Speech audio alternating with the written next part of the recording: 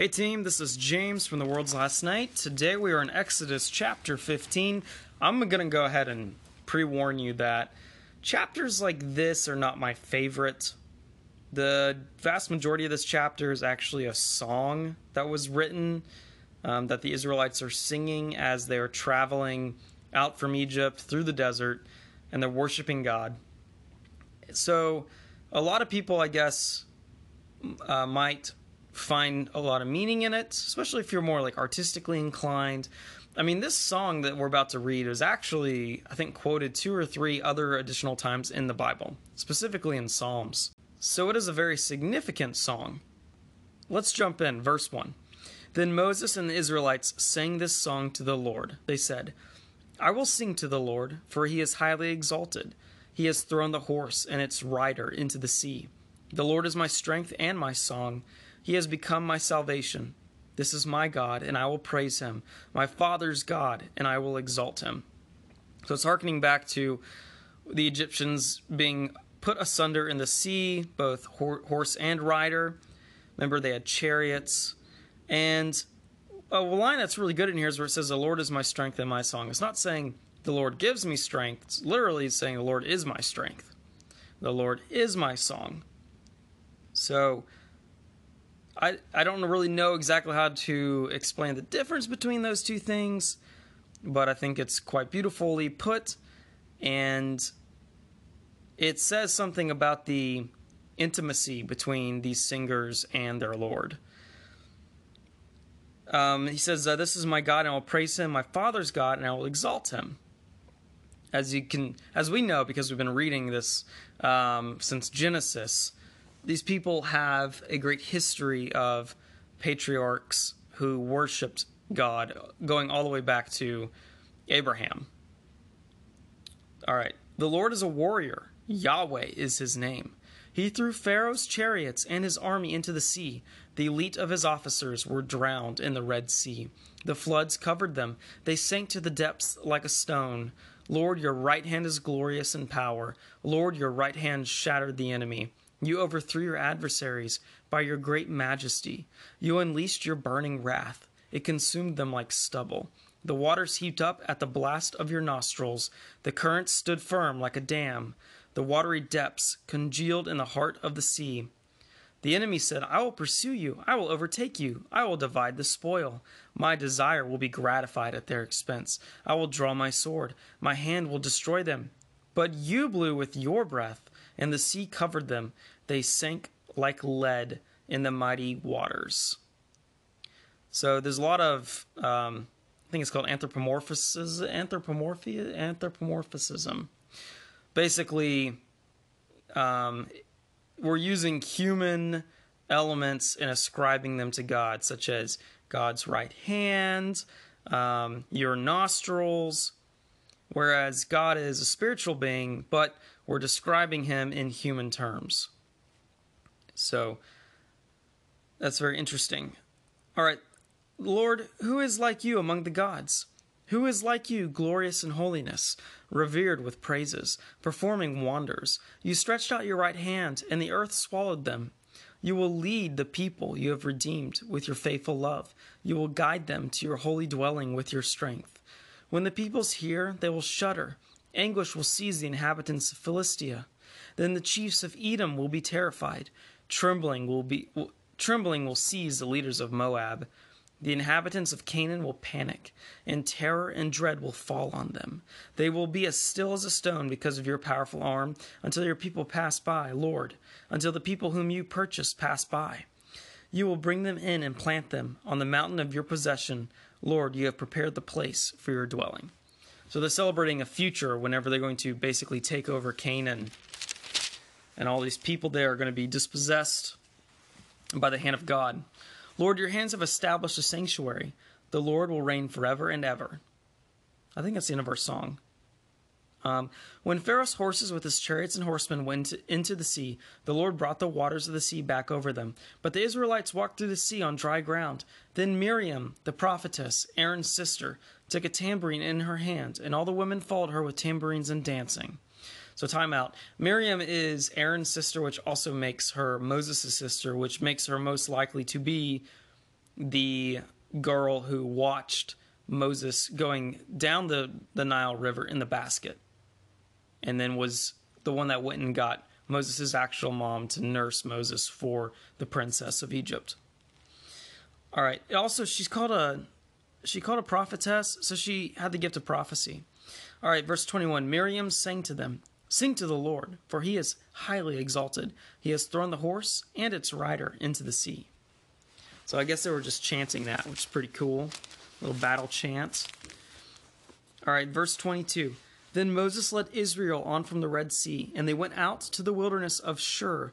They journeyed for 3 days in the wilderness without finding water, which is quite a long time. Like, the human body shouldn't go longer than 3 days probably without water. You can go much longer without food, but water is extremely necessary. They came to Marah, but they could not drink the water at Marah because it was bitter. That is why it was named Marah. So I'm assuming the water had some sort of minerals in it that were bad. It could have been very sulfuric or lots of calcium in it or something, but they knew that they shouldn't drink it. The people grumbled to Moses, "What are we going to drink?" So he cried out to the Lord, and the Lord showed him a tree. Then he threw it into the water. The water became drinkable. There's some theories on this. I mean, one is magic, right? Like God's doing a miracle here. But two, if there might be a scientific reason for why this water became drinkable. And someone did propose this idea that the sap inside this tree basically had a chemical reaction which brought all the heavier elements out of the water to sink to the bottom. And thus, clean water was on the top, and what was making it bitter was on the bottom. Who knows? I think it's interesting that God has different ways to accomplish his purposes. We find this in the New Testament, especially when Jesus is healing people. He doesn't necessarily always heal people the same way. He might, put his hands on someone, or there's a lady that grabs his cloak and she's healed. He literally spits in mud and rubs it on this guy's eyes, and he is healed of blindness. Because you would expect back here that Moses would just put his staff in this water, right? It'd be like magical staff. But that, in my opinion, maybe the reason God changes it up a lot is so people aren't tempted to worship the thing or the process. It's ultimately God who brings the healing and the health, and he can do it any way he wants because he's God. So the focus goes back on him and not Moses' staff, for example. He made a statute and ordinance for them at Marah, and he tested them there. He said, "If you will carefully obey the Lord your God, do what is right in his eyes, pay attention to his command, and keep all his statutes, I will not inflict any illness on you I inflicted on the Egyptians, for I am the Lord who heals you." Which I think literally is Jehovah Rapha. Jehovah Rapha meaning God who is my healer, God who heals.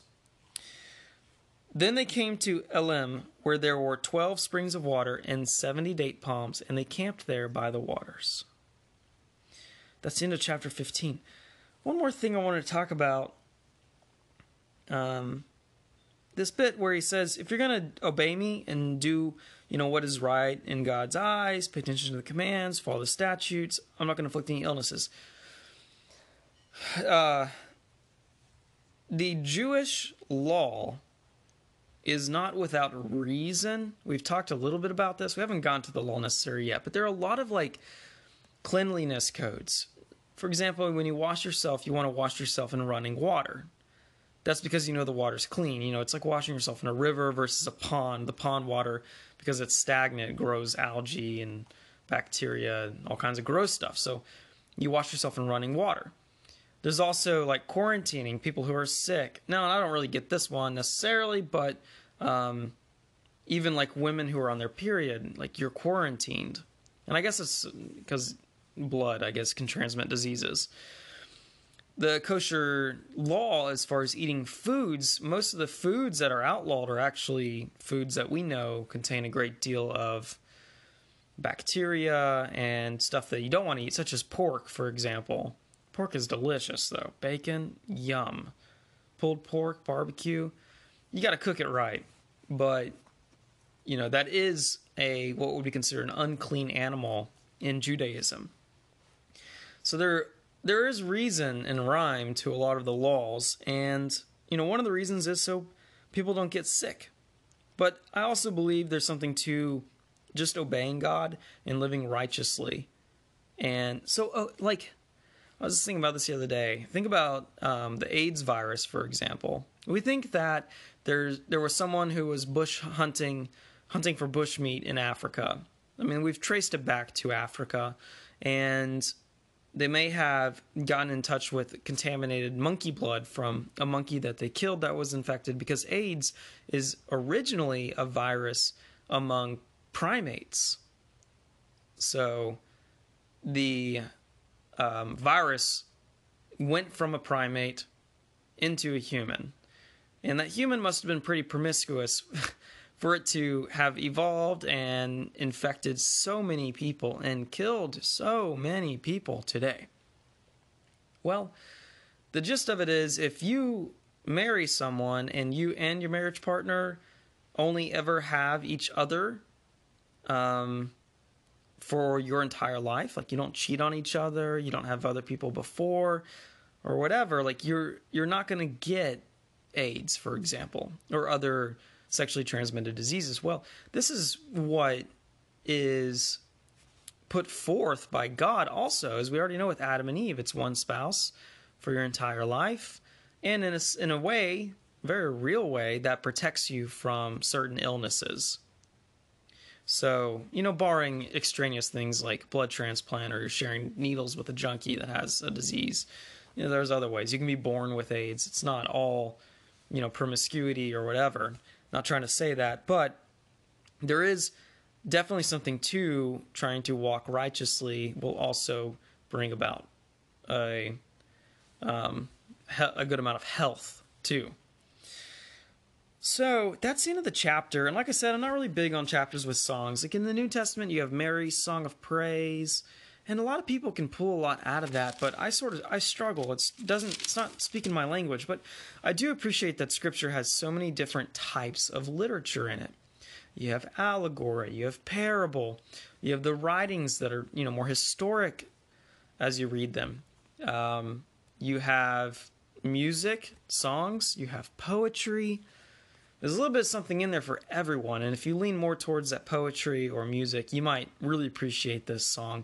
You also might like Song of Songs, Song of Solomon in the Old Testament, which is one giant, love song, basically. So we'll move on to chapter 16 here next. Manna and quail provided. We're going to see the Israelites grumble a lot, and God provide for them anyway with manna, or what is it? So until then, this is James with The World's Last Night.